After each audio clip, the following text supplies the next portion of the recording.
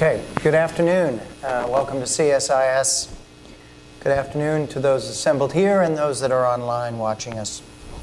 I know you're all eager to get to the Nationals-Dodgers game at 8:45, so we're going to get you out of here on time for that.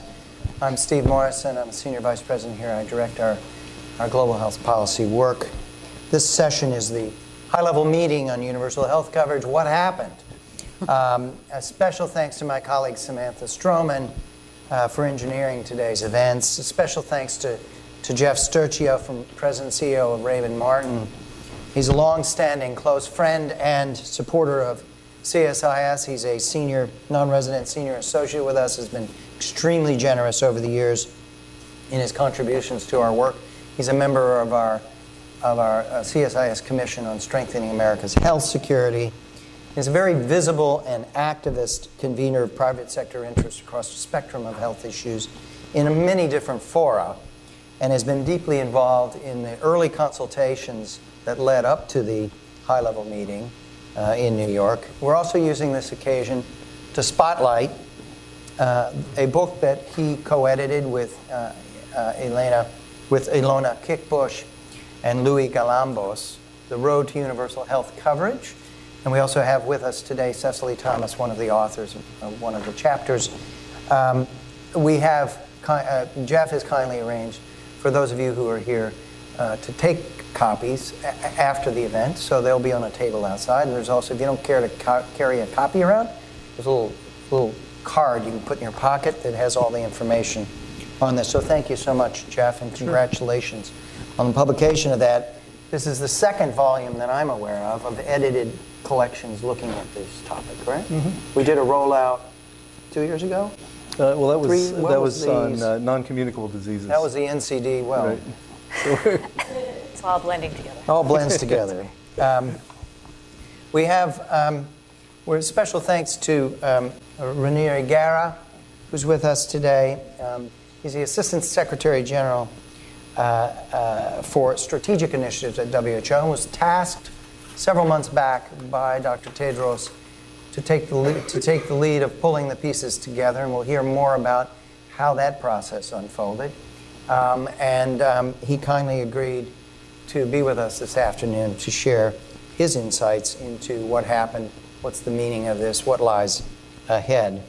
And so special congratulations to him, to Dr. Tedros, to our other friends at WHO, Peter Salam and others who put in enormous amount of work. We're joined today also by Amanda Glassman, Executive VP and Senior Fellow at CGD, the Center for Global Development. She too has been carefully tracking and commenting in her blog on the preparations, and she, like Jeff, attended the high-level meeting. All three were there. This high-level meeting follows several previous ones. There's been a surge of them in recent years. The first was, of course, HIV in 2001, which was very dramatic, highly impactful, and has become part of a sort of historical milestone in the legacy and history of the international response around HIV. Some of the more recent ones that have been clustered have raised all sorts of additional issues around the import of the event itself and what the downstream impacts are. And they've occurred in much more complicated and more difficult to interpret situations. So we'll be talking about these, but I want to offer just a few quick remarks before I turn to Ranieri to kick things off with his sort of overview of what happened, and then we'll hear from Amanda and Jeff for their opening thoughts. But just a few quick comments. This high-level meeting, like the others, marked a big moment. It signaled the graduation of these issues into the political domain. They're being brought to consideration among the assembled heads of state. They are blessed by the Secretary General and embraced these events. So it is a big moment, by definition. And I would argue in some respects it's even bigger. This one stands out in a couple of respects, and we'll hear more from Ranieri on that. It's very integral to the vision that Dr. Tedros has laid out, which is a highly ambitious a 5-year strategic plan calling for the 3 billions, achieving the 3 billions. It's tied very deeply to the Sustainable Development Goals. As we'll talk about, the asks that are contained in the declaration and in the affiliated remarks are eye-popping. There's a declaration, a consensus statement that's an amalgam and sets some milestones. But this is calling for 1 billion people to be provided with quality services and affordable medicines by 2023, and 2 billion by 2030. Those are big asks. It does place primary health care at the very center of the discussion and the stage, a very dramatic and very important moment, calling for a doubling of coverage. The price tag is eye-popping, $3.9 trillion by 2030 in additional resources. It put a special focus on tackling the shortfall in health workers, 18 million estimated, calls for 40 million positions to be created. Those are just a few of the examples of the things that marked this as particularly dramatic and ambitious. Now, the debate can be, where does it cross the line from being bold and catalytic versus being lunar?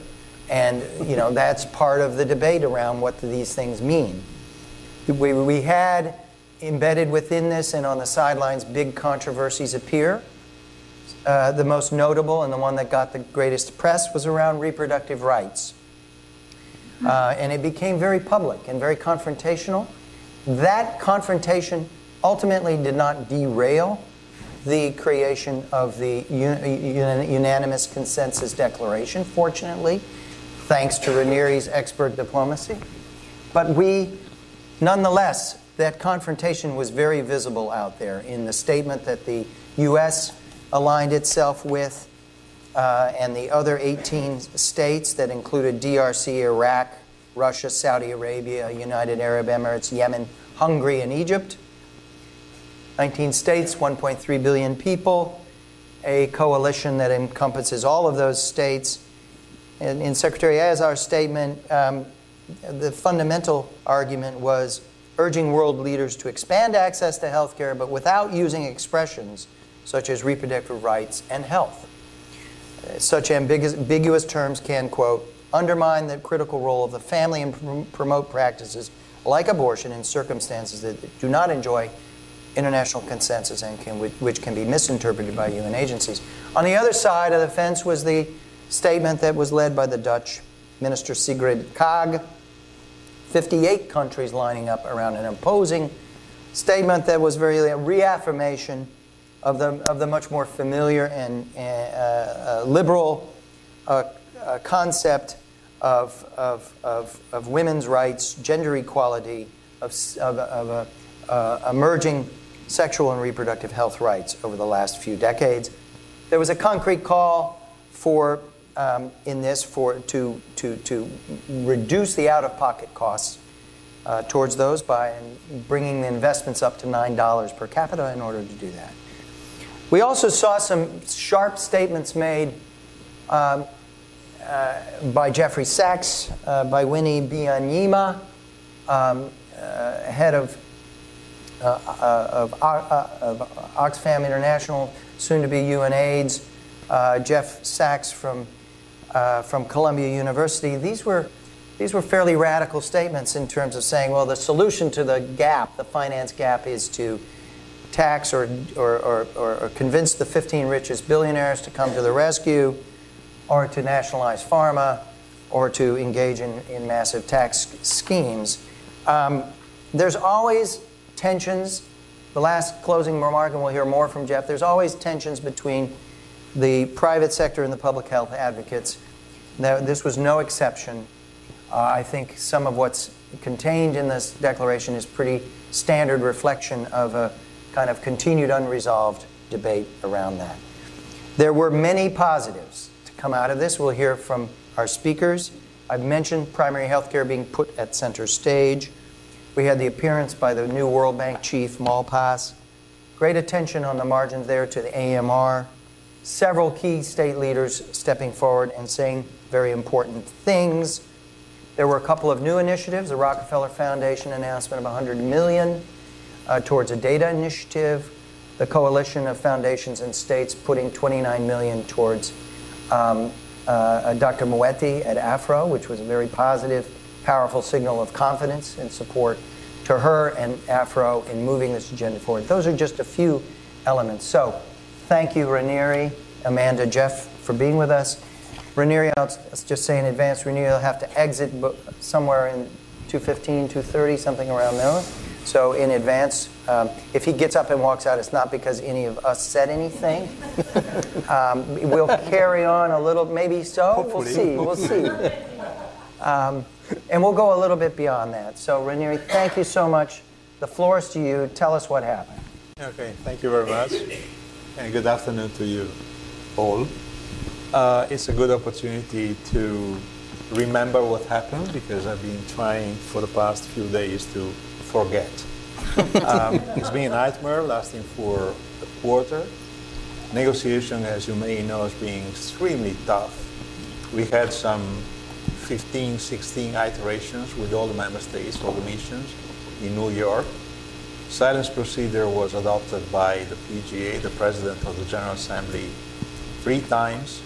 It was broken all 3 times by a few countries, focusing very much on the sexual reproductive health and rights, as well as on migrants' health, which were the 2 big controversial areas in the declaration. Luckily, we managed to persuade them not to destroy the entire process and to block the declaration, but in the end, the declaration was adopted, but as you heard, they disassociated themselves during the general discussion, during the general debate, when the statement was given. There is a big difference between this declaration, this high-level meeting, and what followed, and all the others, including, you may know that the same day we had a climate summit that was going on 25 meters far from the blocks that we used for the high-level meeting on UHC. The difference is that this was a member state-managed conference and declaration, which means that commitments are binding. And that's why the declaration, the process of generating the declaration and those commitments has been so difficult and so tough, because heads of state, prime ministers, heads of government, those who declared, who stated their support for the declaration, were taking a commitment in front of the world. The SDG, the summit, the climate summit meeting, has been called by the Secretary General. So it's basically binding the UN system, not the member states. Member states can sign in on specific areas or work on specific issues that they may like or may not like, depending on their attitude and their political environment. But the high-level meeting on UHC is binding. So in other words, we can expect to see something now being implemented by all the member states because they took that commitment. And if you look at the declaration, it's long. You will recognize several agreed language pieces because the process was not really to create anything new. It was rather to identify in the different steps areas of work, previous declaration, agreed language somewhere by someone, something that would fit everyone's expectations and potential agreement and support. So the difficulty has been to find references to everything that is included there, which is not exactly UHC in the classical sense of the word, is mainly global health, everything that relates to health and health system performance.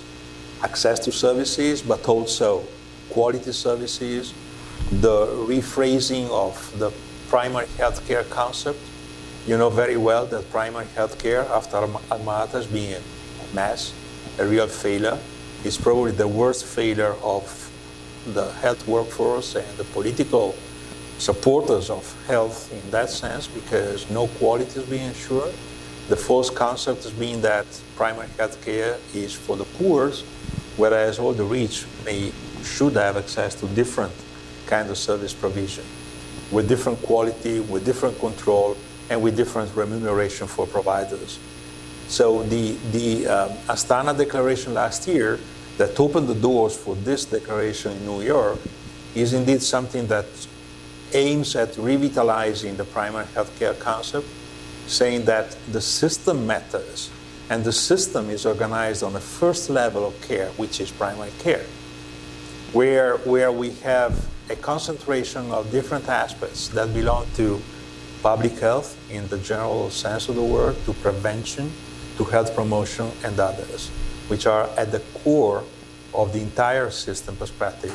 Not at the core of investments, though, because I want to open the door for a debate on this, because we predicate substantially and continuously that prevention matters. But we are not investing seriously in prevention. If you look at the way countries' governments invest in health, it's still in the best case, you get 50% that goes to the hospital level, you get 40-45% that goes to GPs, primary care, and you get systematically less than 5% that goes to public health and prevention. And this is not serious because prevention is highly effective, but it's not cheap. It calls for money, for investments. It calls for a systematic investment by all governments into something that matters more, especially now that we are getting into the difficult ocean of NCDs, where prevention is probably the first and the utmost, the main tool we have to mitigate massive expenditure and investment just in treatment, in clinical care for NCDs. Just to give you an example, coming from my own country, the new treatment for cancer, the immunotherapy for cancer, which costs anything between $5,000 to $8,000 per person per year, is going to destroy the overall budget in less than 10 years, simply because it is highly effective. People who are diagnosed with cancer used to die within 24 months since diagnosis with traditional treatments. With a new treatment, life expectancy is 15 years and more, which means that unless we close the tap, there will be accumulation of cases for the next few years. 150,000 cases of cancer in my country every year, which means 300,000 next year, 500,000 in 2 years, and so on and so forth for 15 years. And you can understand that providing care to these people who do not die will cost an enormous amount of money unless we change the way we work. And this has been clearly stated by the declaration in several areas. Overall, we had 83 countries, member states, 193 that signed in, everyone. 83 member states who took the floor and made a statement. 140 requested the floor. 30 heads of state and heads of government, which is a record for these kind of declarations. Very well said. Health is now graduating as a huge, relevant political issue. And the aim was, in fact, to move health from the technicalities of the discussion in Geneva at the World Health Assembly into something which is of the highest political level in New York. The big question was, why do you want to move health from Geneva to New York? And the answer is that because New York is where the political commitments come. Geneva is ministers of health. We work among friends. But we don't work among friends with ministers of finance and prime ministers and their government. That's a fight, as you well know.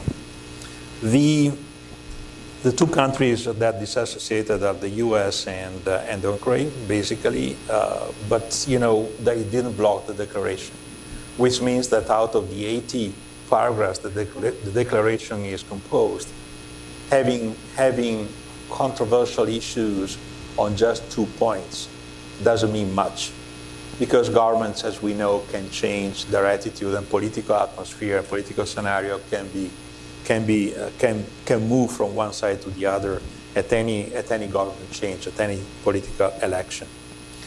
The logic that we tried to present the world was with the UHC, the Universal Care Coverage report that we generated and that was launched the day before the high-level meeting, that identified the gaps, saying, for instance, that 3.7 billion people will still lack services they need, which means 44% of the population, if we do not change pace of work now, will not be served accordingly in 2030, which is the deadline for the SDG. It means that basically half of the world population will stay out. It's not leaving someone behind. It's leaving half of the world population behind, which is unacceptable. It means that 930 million people are currently facing catastrophic health spending, which is a net increase from the 800 million in 2010. And this is mainly due to out-of-pocket payment for accessing health services. Tedros' story, preferred story, is his friend giving up treatments which were expensive for his cancer because he didn't want to destroy the future of his own children, using the money that was set aside for their studies in the future. And he died, of course. The commitments are around four major areas: financing, high-impact services within the primary healthcare new revolution, if you wish, a strong workforce. It has been said that today we are short of 18 million medical doctors, nurses, and other health workers. These 18 millions, unless we change, will become 40 millions by 2030. There's no way we can provide services of the right quality unless we have the workforce that we need, which means trained, competent, capable, deployed where they are needed with a reasonable salary to survive and to perform, with the kind of accountability that governments may provide, with the kind of participation and partnership that the private sector can agree upon. One point raised was the issue of additional financing vis-a-vis reorienting the current financing. Health costs around the world sum up to 10% of the global GDP. 10% of the global GDP invested in health is an awful lot of money. We can do much better. We can generate quality. We can generate value for this investment, which is not the case now. Think, for instance, that, I mean, this country is a unique example of how investments and money can be wasted, if you wish. Close to 20% of GDP is an outlier compared to all the other countries in the world.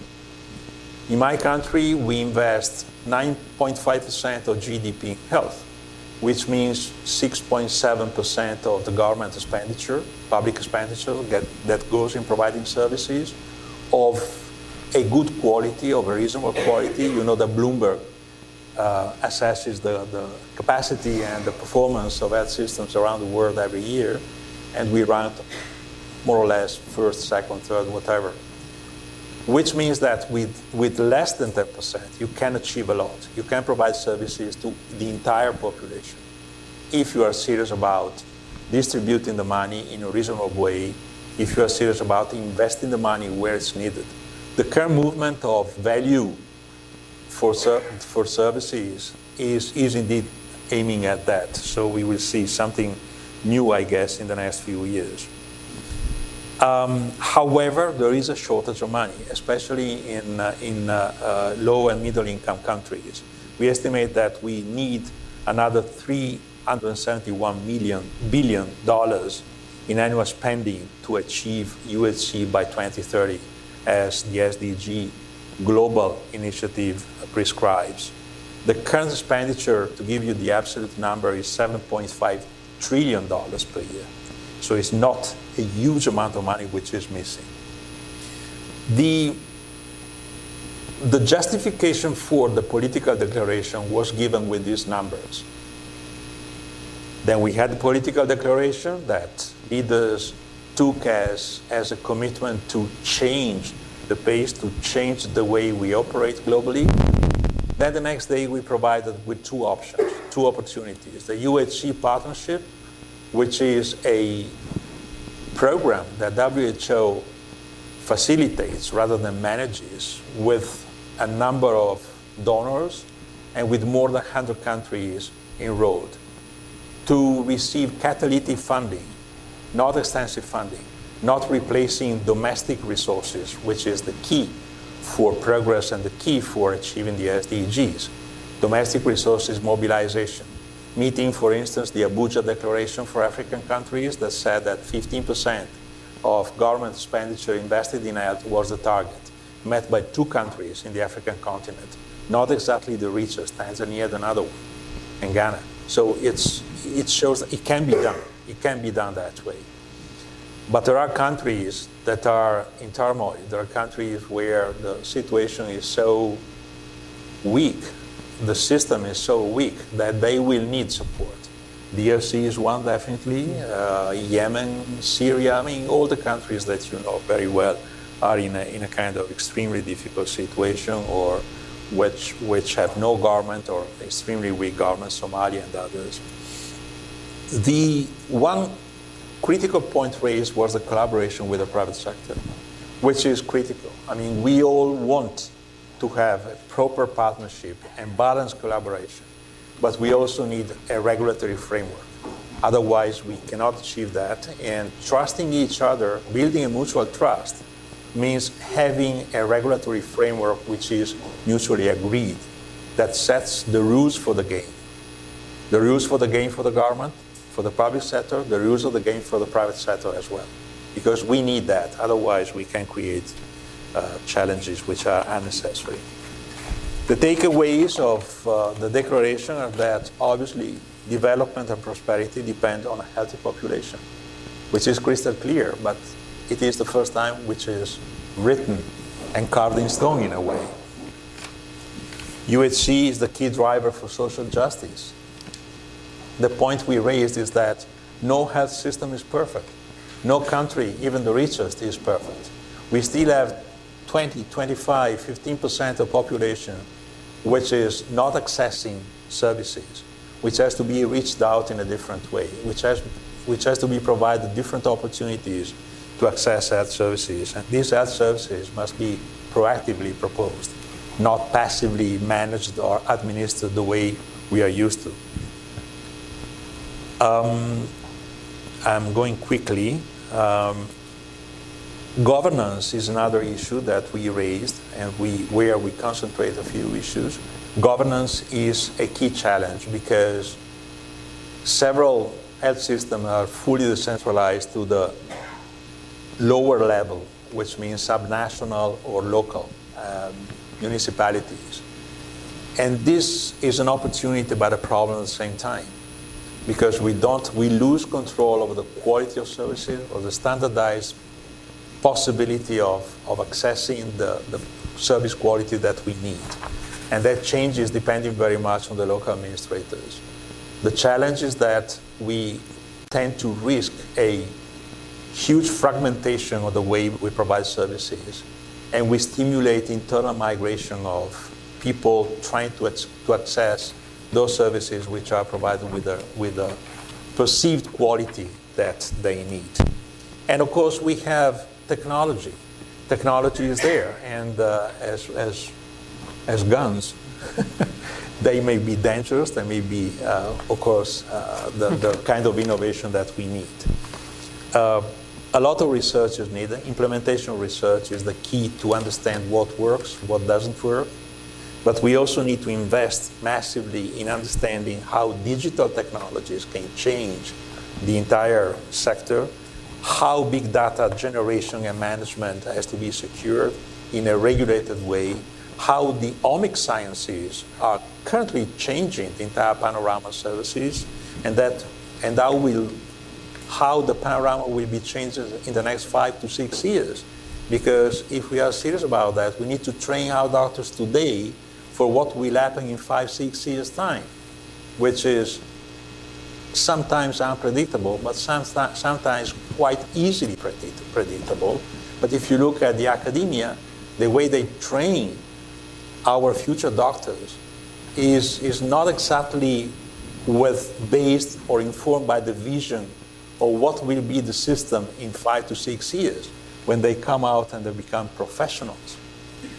And obviously the big issue, the big current issue is gender equality, is the capacity of system to provide a legal framework that facilitates the delivery of health services. Final point. UHC is a political choice. It's definitely a political choice. And this is the reason why we moved to New York as well as why the Interparliamentary Union in 2 weeks from now will take a similar resolution on UHC, which may sound strange. The Interparliamentary Union is the union of parliamentarians worldwide.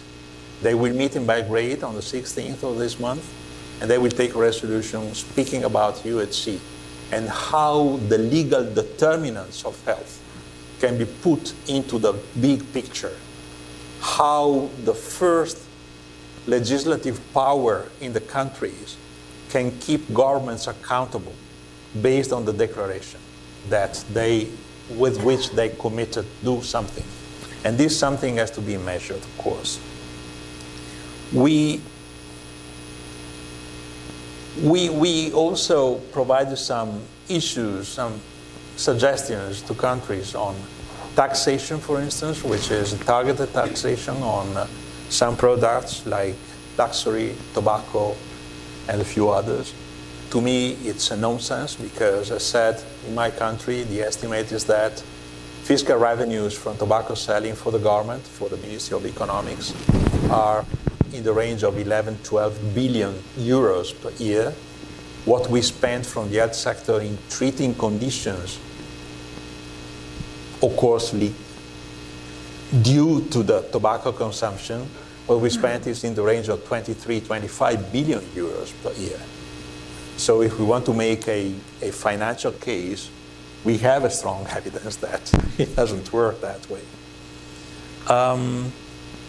Of course, we talked in the declaration about specific population groups, like women, girls, but also, for the first time in a structured way, about adolescents, the children of yesterday and the adults of tomorrow, who are in a sort of transition age by which no one really looks at them in the proper way. Adolescents are those that are at risk of starting consuming drugs, opioids. You have a major outbreak of opioids in this country. We do have the same in Europe, as you know. It's probably the worst possible scenario for the future. These people will be brainwashed in months. They will become violent. I mean, the old story. I don't need to spend time on this. We also presented the so-called SDG 3 Global Action Plan, which is what the UN system can provide in support of the countries in technical financial assistance, with the so-called accelerators. 12 agencies are trying to merge their capacities at the country level, providing services in an integrated way, without competition, competing with each other, without overlapping, rather working together, which is an incredibly difficult challenge and task, because these are agencies that are used to work in a totally different way and to compete for resources and to compete for political visibility in the country. These accelerators are primary healthcare, sustainable financing for health, community and civil society engagement, determinants of health, innovative programming in fragile, vulnerable settings and for disease outbreak responses, research and development, innovation and access, and finally, data and digital health. On the data, this is not trivial. Data is crucial because it's by disaggregating properly data collection that we can understand what happens, especially to those groups that may be minority groups and may not come into the big discussion of priority setting. Think for instance, of migrants. The only two countries that collect disaggregated data which are migrant sensitive in the world are Serbia, for some reasons, and Switzerland, for obvious reasons. And that's it. So the Central Statistics Office in the UN in New York has finally agreed to provide instructions and a template for member states to collect data at the level of disaggregation that we need. Without data, you are not existing. You do not exist for the system. Without data, we do not know where we need to pump resources that make sense. Without data, we do not know what kind of priorities and what kind of situation we are trying to change for the best. And we will not know whether we are successful or not. And this is fundamental. We will try to minimize the number of reports, and the final paragraph in the declaration says very clearly that we are not going to organize other specific health-related conferences, meetings at the UNGA next year until 2023. So health will go back to Geneva. It's now protected by the political leaders and by the political declaration. We are not going to report back until 2023, when we will have another high-level meeting dealing with results this time, where leaders will come to New York, to the UNGA, and will show what they have achieved. Obviously, we are drafting an accountability framework that will help us doing that. Thank you very much. Now we're going to ask Amanda and Jeff to offer some quick remarks on their perceptions on what happened, and then we're going to have a conversation around some of the issues that grow out of all of this, and then we'll eventually turn to you all to hear from you all. So Amanda, give us your quick 5 minutes on what happened. Okay, well, I was glad that you ended with the idea of an accountability framework and accountability for outcomes, because that's obviously the big piece that was left unclear from the declaration that came out of the high-level meeting. I think what is clear are the outcomes from universal health coverage that are articulated in the declaration. But with it, even though we can all agree that essential services are important and decreasing, impoverishing out-of-pocket spending is also important, the question of what those contain is not fully defined between the various agencies that are involved in this discussion. I think in the end, I'm not sure if one of the billions that was on essential health services related to UHC was adopted by the World Bank and the WHO fully or not. Anyhow, maybe you can tell us about that later. But what is inside that package of essential services that would be measured as defined as part of UHC is one big issue that needs to be clear, I think, in the public domain. And then on out-of-pocket spending, everyone can agree on the idea. The only problem is that historically, when we look at how low-income countries become middle-income countries, they actually spend more out-of-pocket. If we just do projections of what we know about what would happen with domestic revenue mobilization and growth in some of these countries going ahead, we expect that middle incomes will be, 70 to 80% out of pocket for the next decade. And I think that is the big issue.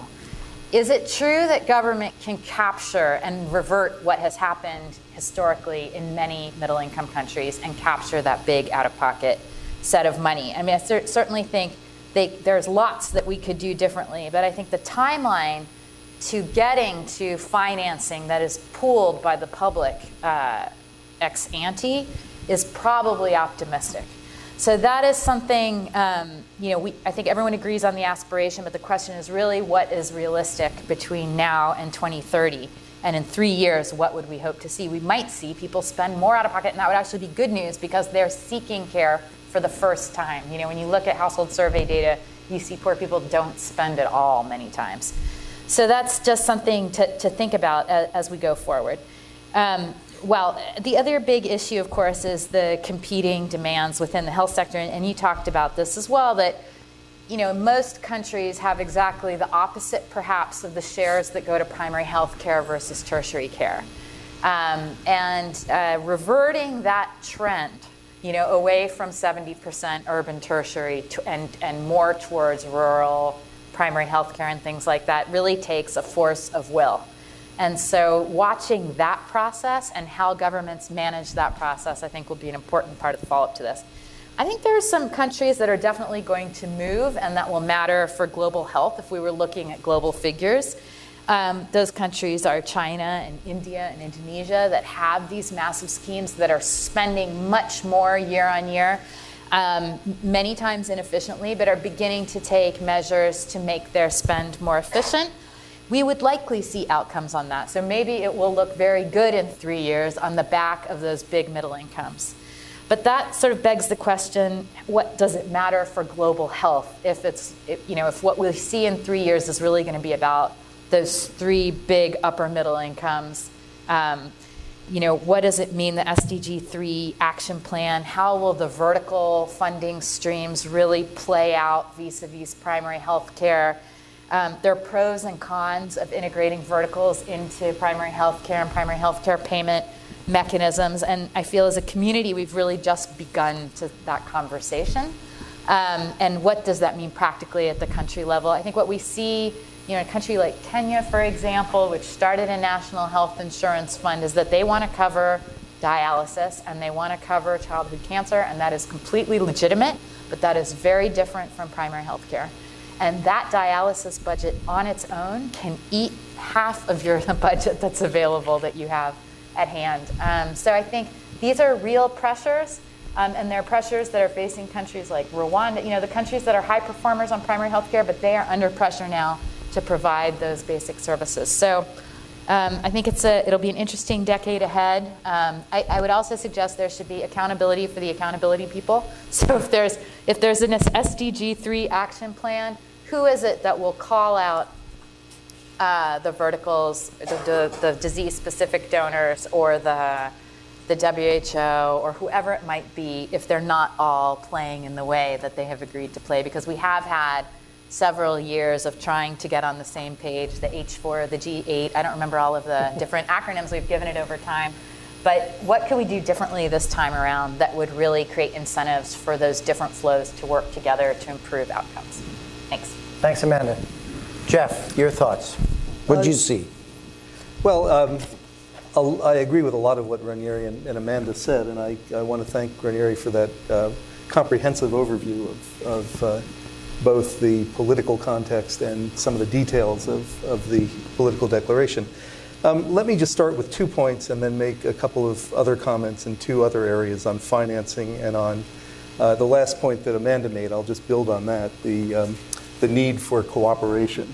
But the overall theme is that what struck me about the high-level meeting was that it was an example of business as usual. And I think what we're going to need, for all the reasons that you've already heard, is an approach from around the world of business unusual, that we really need to approach these issues in a different way. So the first point is, and I'm just re-emphasizing a point that Ranieri already made, as Tedros said in the run-up to the high-level meeting as well, that health is a political choice. So I think part of the problem that we face is that, as advocates for health, as global health experts, we're focused on if only we can be passionate enough about the issues, if only we can get enough evidence from studies of what will make a difference, of what actually works, that the world will move in that direction. But I think it's clear that there are many other issues on the global agenda, and health won't always get the priority that we think it should have unless we take into account the political issues that surround these choices on what to do about health. The second point I just want to emphasize at the outset is that every country is going to face or have a different path to universal health coverage. There will be some similarities. There will, and the political declaration points out dozens of areas in which countries will probably need to make progress. But every country has a different financing, complement of financing options. Every country has a different population with demographic and epidemiological characteristics that are unique. Every country has a different way of governing its health system and making these kinds of political choices. So we won't expect to see one path to universal health coverage. And Amanda's already given us some examples of countries that have taken varied paths in the last few years. So those are two of the key points. I will say, I think that although the declaration spelled out a detailed series of commitments, literally from antimicrobial resistance to zoonotic diseases, the question now is, having committed themselves to act, will countries act? So that's a question I'm sure we'll come back to in the discussion. And so the political declaration provides a roadmap for the actions that are needed. And I think the most important thing about it, from my perspective, is that it's a powerful signal about policy ambitions, and it becomes a rallying point for many of us for advocacy and action on the key milestones on the road to universal health coverage over the next couple of years, actually the next 11 years to 2030. Later on, I might mention that Ranieri's already mentioned a couple of the key provisions in the political declaration that I was encouraged by. He mentioned the two paragraphs on digital health tools and digital technologies. I think that's quite interesting. He mentioned the emphasis on regulatory systems and the way that we need to have strong, robust regulatory systems in order to ensure that new health technologies reach the people who need them in an appropriate way. There were also a number of paragraphs in the declaration around incentives for R&D so that we can bring new technologies to the work, and then also issues around access to medicines and affordability and transparency, and those are all issues that are clearly on the agenda. I was also pleased to see the emphasis on partnerships at the regional, global, and national level. And you already mentioned the disposition to work more closely with the private sector through those kinds of partnerships. I think those are all good things.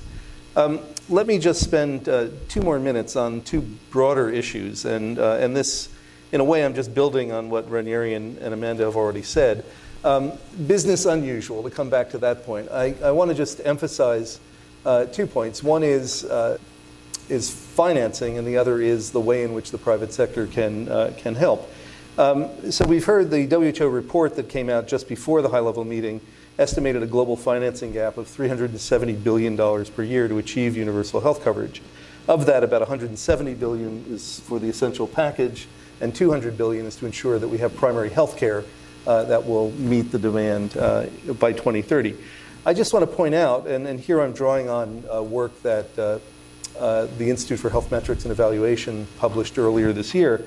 That's 2.5 times, that is the $370 billion, is 2.5 times the total amount of ODA last year of $149 billion, and it's 9.5 times the total development assistance for health, which was about $39 billion. So before we get depressed about that gap, another point that Ranieri mentioned is that if we look at the total spending on health around the world, not just the government budget on health, it comes close to $10 trillion if you look at it in purchasing power parity terms. And that's going to grow, according to IHME, by 2050 to $21 trillion. So that's actually encouraging. That's the good news. The bad news is that spending is highly skewed. So we've already alluded to this. And I don't want us to be awash in statistics, but just a couple of other points are useful. In 2016, the most recent year for which we have comparable data, the US alone accounted for 42% of that total.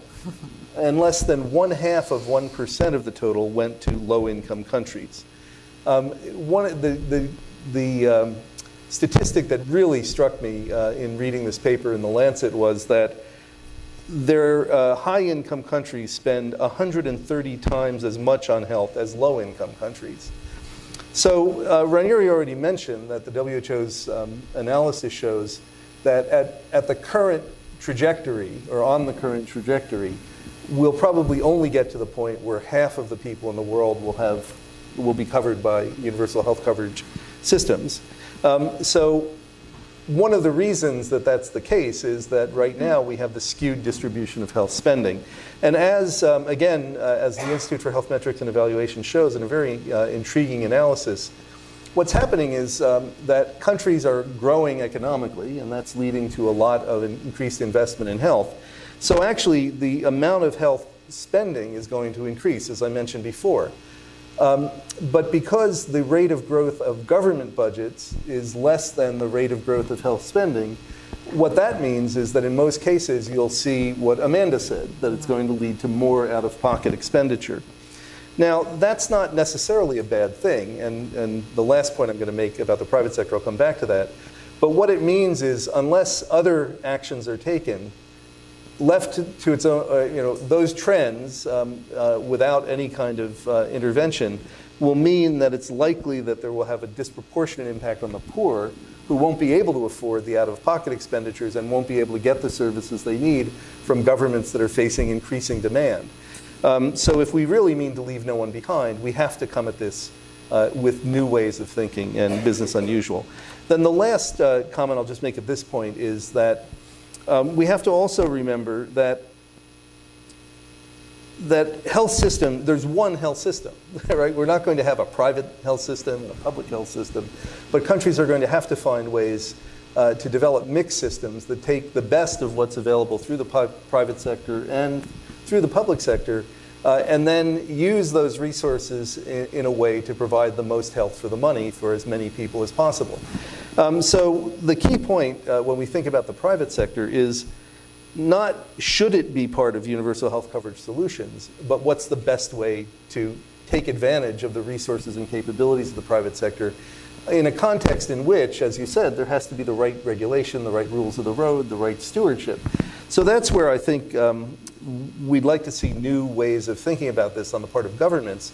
But also, I think what I'd like to suggest, and we can come back to this in more detail, is we need to have a mindset shift that because we're trying to work on creating the best possible health system to cover as many people as possible by 2030, what we should think about is how to use all of the resources, that is total health spending in the country, not just government health spending. And also the corollary of that is, and again, this is why the partnerships clauses in the political declaration are so important, is that it's not just the government that is providing health care.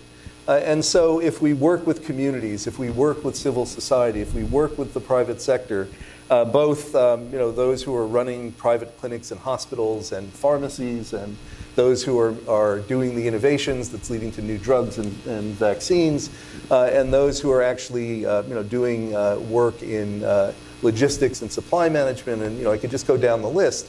What we need is a new way of thinking about how to bring all of those resources together in a way that will actually lead to universal health coverage in a way that's sustainable and that doesn't leave anybody behind. So I'm really just reiterating points that both Ranieri and Amanda made, but I think those are some of the key conclusions that occurred to me as I reflected on the high-level meeting.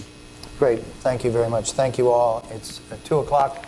I'm going to offer a couple quick remarks, and then we're going to go to you all because I know some of you will have questions for Ranieri, and we want to open that dialogue before he has to exit for the airport. A couple of impressions from what we heard. This is an era of particular turbulence that this was attempted. In other words, just listening and reading the accounts and the like, you can't do a big event of this kind around universal health coverage without running into all of the turbulence surrounding migration, all of the turbulence surrounding populist nationalism and authoritarianism, and all of the turbulence surrounding gender. And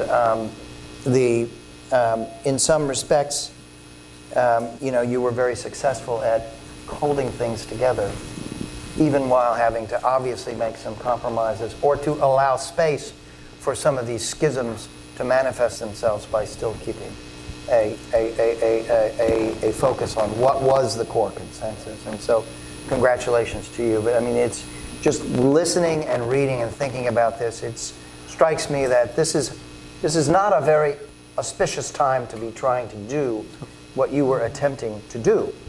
And and you were going to take a lot of hits along the way in trying to do that. I think that you've outlined, all of you have outlined some of the big promising achievements contained in this, and that this does offer us an opportunity to build out and to move forward. And there's some momentum. There may be some additional money that comes forward, but in terms of the debate and the signaling and the like, this is quite important. But beneath that are risks, and I think we need to be conscious of those risks. The astronomical numbers are ones that beg the question of, in another 3 or 4 years, is the credibility of this effort going to be eroded and spent by the fact that the projections were so out of line with reality or not? And that's, I think, a serious risk. Having the open confrontation between a coalition of authoritarians, populist nationalists, and others versus another 59 states around the gender agenda, is that a regression? Is that damaging? Is that regressive and damaging to what had been decades of effort at trying to build towards a consensus and not have that? Have we entered another moment in which the battle lines are drawn in more vivid and turbulent ways, or not? But I think there's a risk there that we've invited inadvertently. We've had some damage done. So there's credibility. There's the credibility of the overall effort. If progress is going to be centered in India, China, Indonesia, that implies that we're going to have a further widening of results, where those that are the poorest and least capable in the lower income states are going to be still in the position of left behind. Now, there were some very interesting statements, the Kenyan statement, the Rwandan statement. There were some very encouraging cases where there is a will and there's important progress to be made. But I think in the big picture, it's looking like a widening rift in that regard. And the final point I want to make before we open for this is the private sector. Every one of these last series of high-level meetings has had pretty much the same standard language in it about public-private partnerships. Mm-hmm. And I think you can make the case that not a whole lot has happened as a result, that it's a somewhat stuck problem in some respects. You may not agree with me, but I think that from a distance it looks to me like we're still going around the track at the fourth high-level meeting with this rhetorical commitment, but still a sort of standoff between important parties where they're having a very hard time figuring out how to move ahead. So I'm just going to stop there, and I'm going to turn to you all, and we will take a bundle of comments and questions. Please identify yourself. Please make a single intervention. I had asked Cecily to speak very briefly around some of the points around private sector. I see a hand up. Is that Carolyn? And we have a hand here. Let's take Aaron. Let's take 4 or 5. Start with Carolyn, Cecily, Aaron. Hi, thanks. That was great. Carolyn Reynolds, CSIS. So I'm going to ask maybe a comment and a provocative question that brings together what you just talked about, Steve, on the financing, the numbers, but also the political will and the accountability, which I know Amanda will have something compelling to say on. But so there's a lot of not only these huge astronomical numbers overall on the ask, but there's also different numbers on the financing gaps globally. The GMR comes out with the 370 plus billion. Different the bank report that went to the G20 had half that because they used different assumptions and different focus of countries. The GMR goes larger and includes countries like India that are going to be upper middle income countries, estimated to be by 2030. So numbers all over the place. And as you say, Jeff, also don't look at the holistic. Don't tend to look at the holistic numbers of what is the contributions from the private sector when we look. So I guess this is a question about actually advocacy to build the political will and the accountability going forward is. So what's the question? So the question is, one, are we done? Can we put 15% budgets to rest for Abuja, like as an advocacy point? Because that has not entered into this, and I don't think, I think we are long past the point where a number, a target number is the compelling, or percentage of budget is compelling as an advocacy point. But what is the right compelling message when it comes to, and consistent message when it comes to what are the financing needs? Thank you. Over here, Aaron and then Cecily. Hi, thank you. This is Aaron Emmel. Please stand up. Please identify yourself. Be very succinct to everybody. Thank you. This is Aaron Emmel from the Global Health Advocacy Incubator. Thank you very much. My question is about the role of indigenous national civil society. What is the expectation of their role not only in service delivery, but also in holding their governments accountable for the commitments made in New York and also helping them to advocate for domestic budgets for health? Thank you. Aaron, could you hand it just here? Hi, Cicely Thomas with Results for Development. I guess I just want to draw on a few things that were said there at the end about private sector. And I think one is this idea of the whole health system, one health system that Jeff brought up. And I might actually tie it to your provocative comment about, is this, the business as you, we've always had private sector on the agenda. We hear it all the time. What's the change?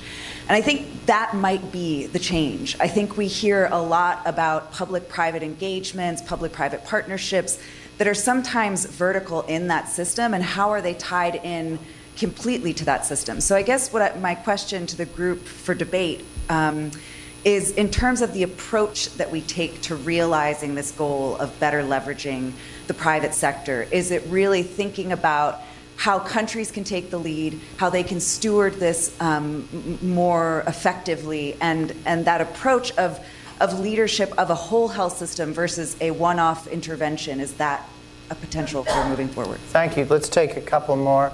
Chris, and then right next to Chris there. And I'll come back to you, Keith, in the second round. Go ahead, Chris. Thank you for these comments, very helpful. Amanda, you Who are you? Did you identify yourself, Chris? He did. Oh, I'm sorry. Sorry. Chris Collins, Friends of the Global Fight Against AIDS, Tuberculosis, and Malaria. Amanda, you raised the issue of, we need to think about how the vertical programs and those financing flows relate to UHC. I just wanted to give you a little bit more space to talk about, your vision about, thinking of U.S. elected officials and the mission ahead for them in grappling with this. What does that look like? How do they think about the bilateral programs, the Global Fund, this sort of thing? Just any thoughts about how we can harness those vertical programs, not lose the emphasis on results and outcomes in those disease areas, but also advance UHC? Thank you. Thanks. I'm Daniel Kotler. Until a few months ago, I directed the World Bank's Universal Health Coverage series of study. I wanted to invite some comments about how useful it is to be a little bit more confrontational. It's the question you asked. But specifically, perhaps you could refer to primary health care. The idea is that last year there was an attempt to bring that up to the fore. This year there was a call which sounded like something very specific and sounded like something for which an accountability framework could be developed to add 1% of GDP spending to it, except that we don't have a definition for primary health care that is agreed, and we have no idea of how much any specific country is spending on primary health care. So how would we know if they've increased it or not? Thanks. Okay.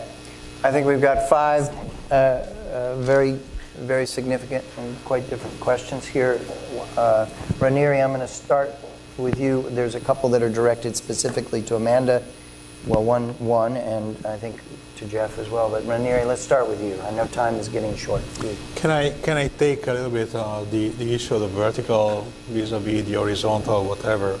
You remember the initial days of primary health care, selective, comprehensive. We are going back to that. And that's very sad, because it seems that lessons learned have been vanished somewhere in the global space. But let me say one thing about the Global Fund, for instance. Global Fund, you initially wanted to target 3 diseases conditions. It took them 8 rounds to come to the conclusion that without an infrastructure, without a system, without logistics, without workforce, it's just impossible to target a specific disease, which means that we need to have a system in place. And therefore, the Global Fund is now targeting not only system strengthening, as Gavi is doing, but is targeting also mobile populations, because the current world is not made of residential groups, is on the move. And we need to understand that, because this is where we go. The second point I want to raise is that the issue, let me make an example just to clarify this. We've been working on polio eradication for 35 years now. 3 years ago, we were just at the end. There were 2-3 cases in Afghanistan, 5 cases in Pakistan, and it seems to be solved just by pumping additional financial resources, pumping additional awareness, pumping additional vaccinators around those corridors that we understand are still at risk. Then suddenly last year, we started to see outbreaks of vaccine-derived polioviruses, simply because the system, the routine immunization system, is not in place. Today, we have an Ebola outbreak in the DRC. We have 3 outbreaks of measles in the DRC. We have 2 outbreaks of cholera in the DRC, plus. I'm sure we have yellow fever somewhere in the DRC, and so on and so forth. Which means clearly that unless we move into building the system, pillars, we are going to fail, because the answer is not pumping additional financial resources into something which is not in place, which has to be fixed. So in a way, we know and we don't know. We have an estimate of what primary health care allocation is, at least in 50 countries that are reporting. And we are inferring that more or less this is what we need to see.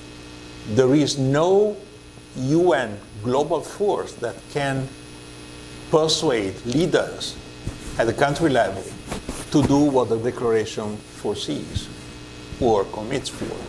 They will have to do it. We are there to assist, but their civil society, the parliament, the legislative power will have to converge into making governments accountable. And I'm saying governments accountable, because without governments we go nowhere. Provisional care can be left to the private sector. There's no way. No reason to keep it in the public domain.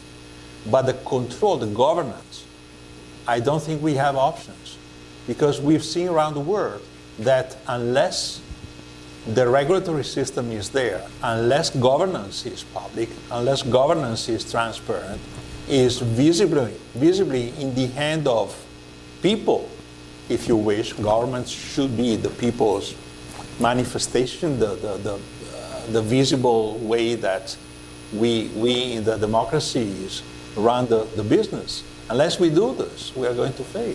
Ranieri, do you have an answer to Carolyn's question around, is there a reset on the target for investment by countries, sort of as a aspirational goal and percentage of budget? I think we've seen different systems and different countries moving. Kenya has been quoted, Rwanda has been quoted, but China is being quoted, India is being quoted, and many others. You have a fantastic example from Bangladesh, which is not exactly the richest country in the world. Bangladesh not only has committed massively towards rebuilding primary health care, towards mobilizing human resources where they are needed at periphery of the system, not in Dhaka, not necessarily and only in Dhaka. Bangladesh has approved a universal coverage legislation that includes migrants as well, providing the same level of care because they are listed in the national insurance scheme. At the opposite, you have South Africa, which is embarking now in their ambitious national insurance scheme, whereas at the same time, within the public consultation, what they're saying is that insurance will be linked to residency, which means that if people from province A move to province B, they will lose the benefit, which is, comment is we live in a crazy world. And sometimes this is true. So how can we make sure that the South African government is kept accountable for what they do? By means of an alliance between civil society, between professionals, and between those who detain the legislative power. And I think we don't have any other option. Amanda? So on the issue of verticals and primary health care, what's interesting is that, you mentioned something about we've not looked at routine immunization and it's sort of campaigns versus routine immunization. And I think what's clear is that it's campaigns and routine immunization, always with the focus on the coverage outcomes that those governments want to see. So if you look in Latin America and what they've been successful at, it's the combination, I think, that is necessary. So, we shouldn't throw the baby out with the bathwater when we talk about that. When we think about the U.S. government, clearly, USAID has done plenty of support to payer organizations, for example. And I hate to use the example of Liberia. Let me interrupt you for just one moment. Sorry, Ranieri, thank you so Bye. much. Sorry. And congratulations. If you get into the U.S. system, then I can disappear. That's easy. He heard the reference to the U.S. and decided to It's exit. like, I'm done. I'm done. Bye, Ranieri. I'm done. It's a pleasure. Oh, Thank you. Thanks. Thank you. Thanks. Thank you. And there are a couple of cases too, like in Burundi, where the Global Fund and sometimes PEPFAR will join with to finance a package of care in a single place, but to purchase that care from providers in an integral way, right? So I think that is probably the way forward, to look at these purchasing entities or commissioning entities within governments and see, maybe we don't need to pool because that would be difficult for the U.S., but you can imagine them being in charge of ARV quality care and adherence, whereas Gavi is going to fund vaccines, and you can imagine ways that this could happen. I would say it's odd that more of that hasn't happened, and I think part of it's that it happens mainly in countries where government knows what it wants to do clearly, and in other places where that's less the case, it's sort of a free-for-all, even within some of the USG programs, where they compete in terms of how the service model they're using, what kinds of providers exist, what are the results that they want to see. So I think part of it's getting our own act together as well. I also think that the banks have an important role to play here because they are the ones that sit with governments and make plans to carry out a reform. And I think maybe it's not popular anymore to talk about reform. I'm looking at Danielle who asked that question, but when I also think back to my Latin American experience, the reason there was equity or primary health care was because the government said, yes, they wanted to do it politically, and then they had this whole set of people who came and worked with them to develop the plans, and it came with money, and they tracked results. Even then, it was a mixed bag, but it was a step in the right direction. I totally agree that we should drop Abuja. I think that these ideas of earmarks on the budget or looking for the $130 per capita, we're not going to see that. It's hard to track. That's not how countries budget and spend.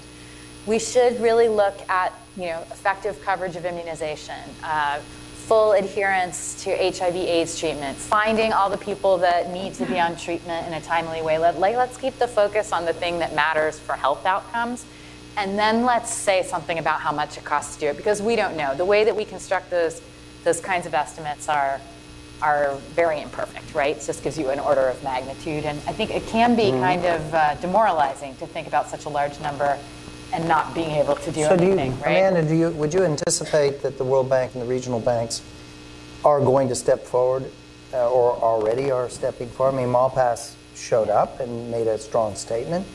That was, I think, significant. But in this phase, as people look at this and say, okay, we really do need to move things forward. And we had the Argentine health minister here yesterday, and he was describing how the real way of getting provincial health ministries to move ahead with primary care is through the $650 million bank facility that empowers him to get family teams out and around, and it implies a long-term budgetary commitment to follow through. And we can see more of that in this phase, would you guess?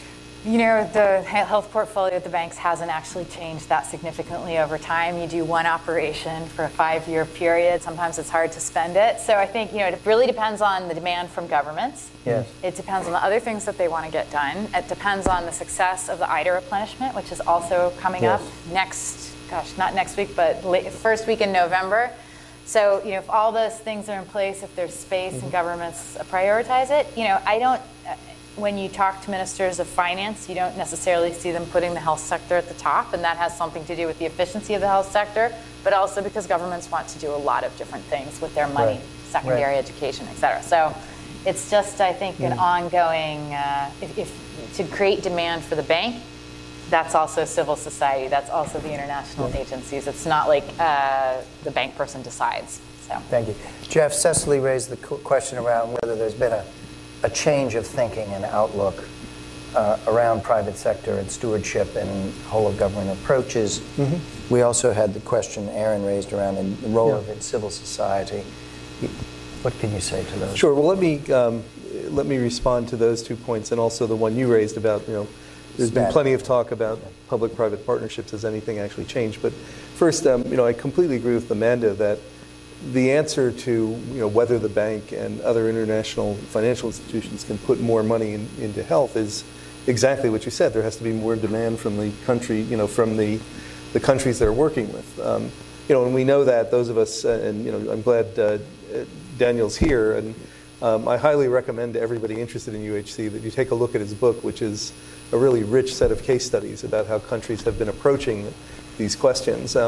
But you know, but the bank really may have a point of view about these things, but at the end of the day, it's what do countries need, what do they want, where do they want to put our financing? So, but a way to make progress along those lines, to get countries to demand more on health, actually comes back to the questions that Cicely and Aaron raised, because I think of, you know, of all the things in the political declaration, there are 2 that seem to me to be real potential levers for better action in the future. And one of them is there's a call for multi-sectoral engagement mechanisms, so that as governments begin to put plans in place to achieve universal health coverage, part of that should be a mechanism, you know, examples like the Global Fund's country coordinating mechanism come to mind, where you can get everybody around a table and talk about priorities and resource allocation, and you know, and the government may not do everything that people want, but at least if you have a seat at the table, there's more probability that you'll be able to push things in the direction that you'd like to see. And related to that, and with the private sector, is you know, it should also, those multi-sectoral engagement mechanisms should also include the private sector, because remember, I mean, a point I alluded to is that, you know, virtually the WHO in this report we were talking about that comes up with an estimate of $370 billion as the gap in financing, they also say that the average engagement of the private sector in healthcare delivery in countries around the world is 60%. So, you know, there are some countries like India where the private sector is much more active. There are other countries, both low and middle income countries, in which it varies. You know, think of our country. You know, the U.S. Is largely delivering healthcare through the private sector in one way or another. You know, there's Medicare and Medicaid, but even so, delivery of those services are largely through the private sector. So that's just one example. So if you have an environment in which the private sector is already providing, you know, delivering healthcare services at the primary care level, the private sector is involved in providing the drugs and the vaccines that people need, and they're part of this multi-sectoral engagement mechanism, so the government is taking seriously the perspectives of everybody, the civil society as well as the private sector, chances are you're going to find new ways of working and new methods of building on successes. And after all, one of the things that we talked earlier about political will. Will the countries have the political will to make the changes that need to be made? Political will is itself socially constructed, and one of the things that goes into whether politicians will actually make the decisions you'd like them to make is that they are able to learn from examples that actually produce results, and then they can adapt those results and those methods to other problems that are they're still facing, and that will move the ball forward. And so I think that it's one of the ways to ensure we have enough political will and the right kind of political will is to think more about experimentation, learning, adaptation, and that's where the examples, it was kind of you to mention the book earlier, Steve, and I hope everybody will take a copy as they leave. There are lots of examples in this book of how the private sector is working at different levels in many different countries already to show those examples that work that can then be incorporated into what countries have to do to get there. I have just two further points back to Aaron's comment, because the other thing in the political declaration, or what was missing from it, but I was pleased to hear Ranieri say that they have plans to now think about building an accountability framework. If you think about Every Woman, Every Child, which was launched in 2011 under Ban Ki-moon as Secretary General, one of the things that has made that movement so successful is that there was an independent accountability panel that every year since has brought back a report saying, here's the progress we've made on the commitments that were launched in 2011. Here are some interesting examples where things are really working well. Here are some examples that aren't working well. And here are examples of where governments haven't done what they said they would do. So that independent accountability panel has helped to hold people's feet to the fire.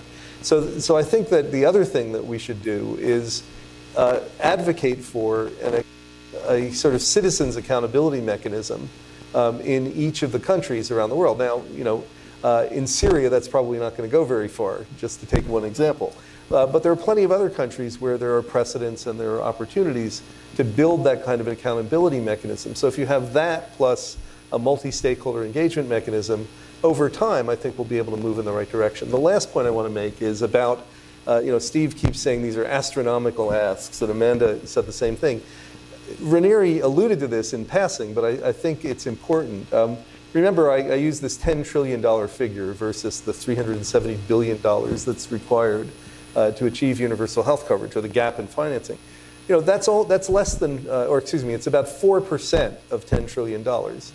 So if we think again about ways to tap into where the money is and put it to better use for achieving better health, it's not inconceivable that the world could find 4% to invest. And remember, most countries are growing, so economic growth itself is going to lead to more money that could be invested in health.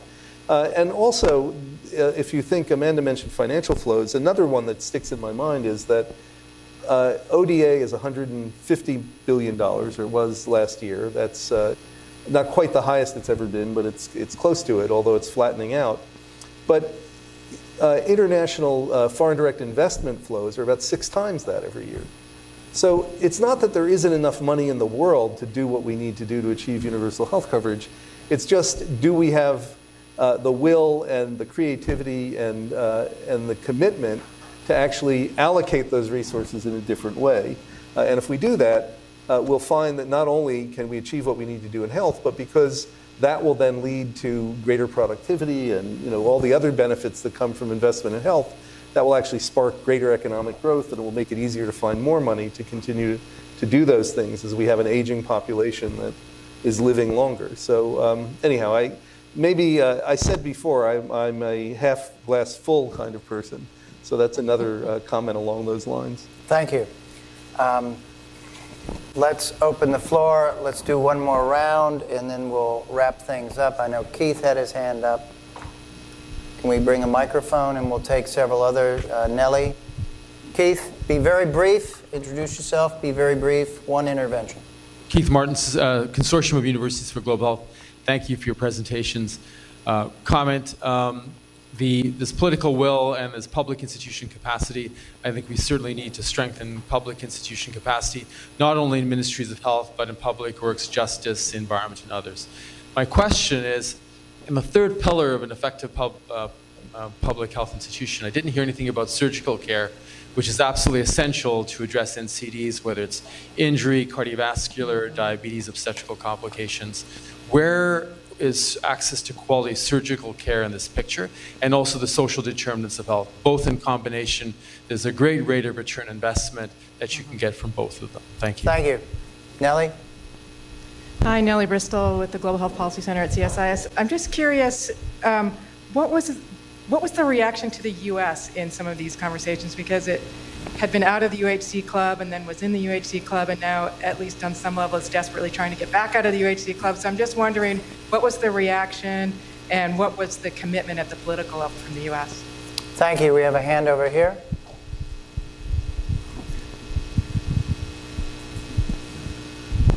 Hi, Vince Blazer, Frontline Health Workers Coalition and IntraHealth.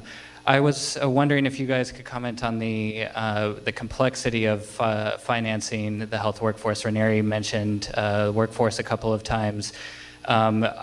Inherently, the issues of health labor, migration make it complex already, but it's made increasingly complex by the political issues that Steve raised, as well as the deliberate attacks on health workers that the Safeguarding Health and Conflict Coalition documented in 23 countries last year. So just wondering if you can comment on that. Pete Salama at WHO raised the idea of raising $1 billion for an investment fund with the European Investment Bank and World Bank and others last week. So I wonder if you could comment on that. Thanks. Thank you. Do we have any other questions or comments? Anyone else care to jump in? Okay, let's come back to our speakers. Surgical care, reaction to the U.S., and health workforce. Amanda. So, I mean, well, in the WHO triple billions metrics effort, which was not necessarily sort of taken on board by everyone, nor is it specifically referenced in the document. However, in the list of essential health services under surgical care, there's some tracer interventions that are being tracked. So I think understanding what's next for that is part of this piece. The other question is, it sort of has to do with what is primary health care and how do countries decide what is universal health coverage and what is not. You know, I think each country really needs to determine the criteria for determining what would merit public subsidy. This is one of those underinvested areas. There's many of them. And so the question is, what is it that the governments are doing, and what are we as external groups doing to improve the process of getting the most cost-effective and important services into these UHC packages? So I think that's kind of an ongoing issue. Actually, I thought that you said social care, which I thought was also really important. And I think one of the challenges with UHC is that both public health and preparedness and things like social care are sort of out of the definition as it stands today.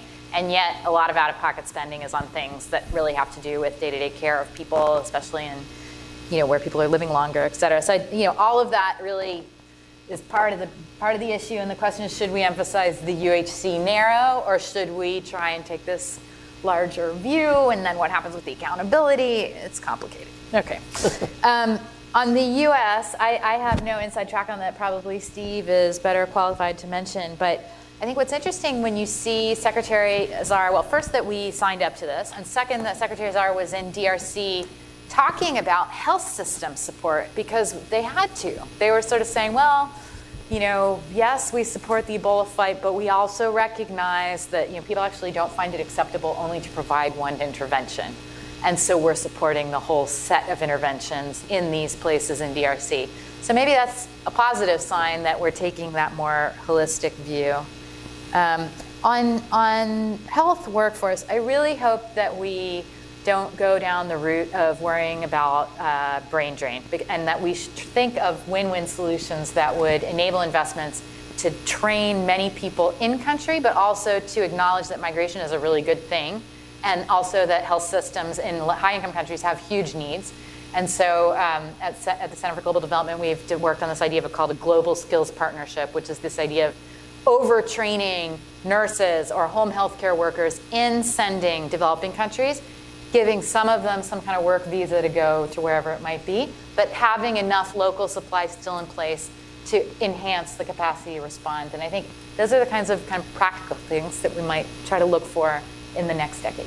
Thanks. On the question around U.S., the question Nellie raised, we weren't party to the negotiations that went on. We were only, privy to occasional comments around that process. But I think it's fair to say that the U.S. engagement in the negotiations was erratic and uncertain. It didn't begin with a clear set of targets. It shifted around and landed in a sort of ultimate position. That's one point. Second point is, I think we should celebrate the fact that Secretary Azar has taken a leadership position on DRC, together with all of the others that came with him, with Tedros, to DRC, and those commitments. And that's terribly important. That happened just prior to this. I think there were completely contrary or opposing impulses running through U.S. behavior and postures.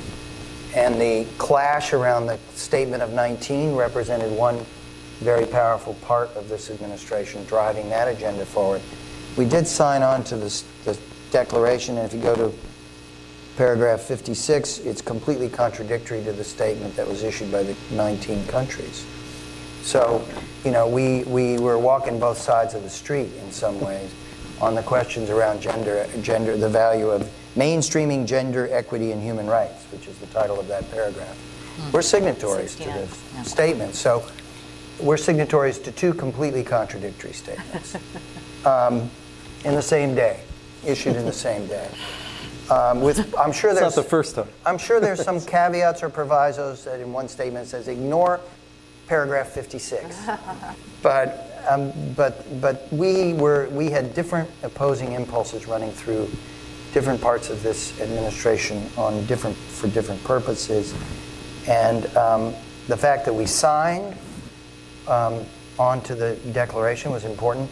We haven't talked at all. The declaration has implications for the United States. I mean, if you want to, we're not out on the sidelines. We're signatory to this. So those provisions that are in this have application to our own domestic health, and we haven't talked about that. And I think that's a whole other conversation as to whether that means much of anything. Jeff, you, I'm sure, have some things to say. I'm interested around the question Vince raised around a major initiative. Is there prospects? We had the Rockefeller Foundation come in with $100 million on a data initiative. It was very timely, I thought really smart sort of movement. The $29 million put towards Afro around this. Another sort of way of signaling, you're doing good work, we have confidence and hope. Here's a strategically important area, let's move forward. Could we see something like that in health workforce led by Europeans? No, I think it's entirely possible, and one of the reasons that I'm optimistic about that as well. I'm optimistic today. I think What's wrong with you? What's going on? I don't know. I Your find glass is less than half full. Yeah, all right. Well, we'll fix that. I just find in this work you have to be optimistic, otherwise it's hard to keep going. But I think that. Just coming back to the book again, there's a chapter on the health workforce by Jim Campbell and Pascal Zern and their colleagues who lead the health workforce work at WHO. And in one line, the conclusion is that we have to start looking at the health workforce as an investment, not a cost. And that sounds cliched, but if you look at their analysis, it's really quite important because, first of all, the health workforce in many countries is growing, and other areas of the workforce are not.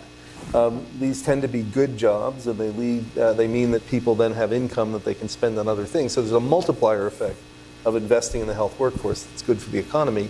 And then there's the economic benefit of having more trained and well deployed and well compensated health workers in actually improving the health outcomes that you get with the money that's invested. So there's an efficiency argument in how it adds to getting more health for the money. So on all of those levels, investing in the health workforce is a good thing. So if you're now in the Ministry of Finance and you're trying to think, what are you going to do with the limited resources that we have? And here's the request from the President's office or from the health minister on how we're going to set the health budget for next year, it actually makes sense to put more money into the health workforce because that's going to help you achieve other targets that you have. And for more details and a much more sophisticated analysis, I refer you to that chapter. I wanted to comment also on Keith's question about the social determinants of health because we haven't talked a lot about prevention. It's been alluded to, and this also relates to the Rockefeller new Data for Health Equity initiative because one of the things they're going to be doing is using big data and artificial intelligence to analyze the impact of poverty, housing, education, transportation resources, and others on the risks that people have of becoming sicker or remaining healthy. And so, I think we'll see some interesting work that comes out of that. But it's based on a conviction that the only way we're going to really make improvements as we move toward universal health coverage is to look at all of the determinants of health. Ranieri mentioned legal determinants, so we need better regulatory systems and we need to make changes in the way migrants are handled in different systems and other things. There's been work that Ilona Kickbusch has also been leading with a group of other scholars on the commercial determinants of health. And he also alluded to that in his remarks about targeted taxation. So sin taxes on sugary beverages or alcohol, alcoholic beverages, tobacco products. And we know from the Global Health 2035 report that Larry Summers and Dean Jamieson and their colleagues said the single best thing that governments can do for improving health and achieving universal health coverage is to just tax the hell out of tobacco products.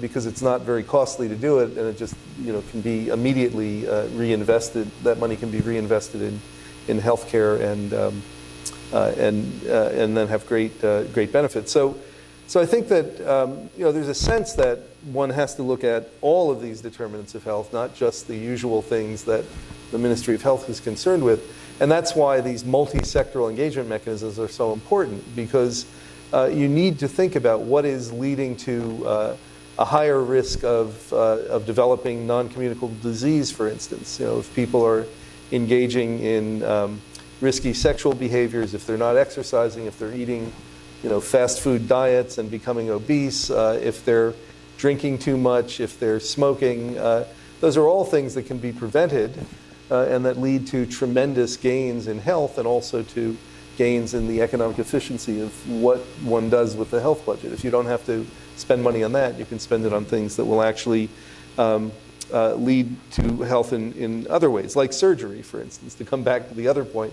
And I think, I look at surgery, which, as Amanda alluded to, is also an area of underinvestment.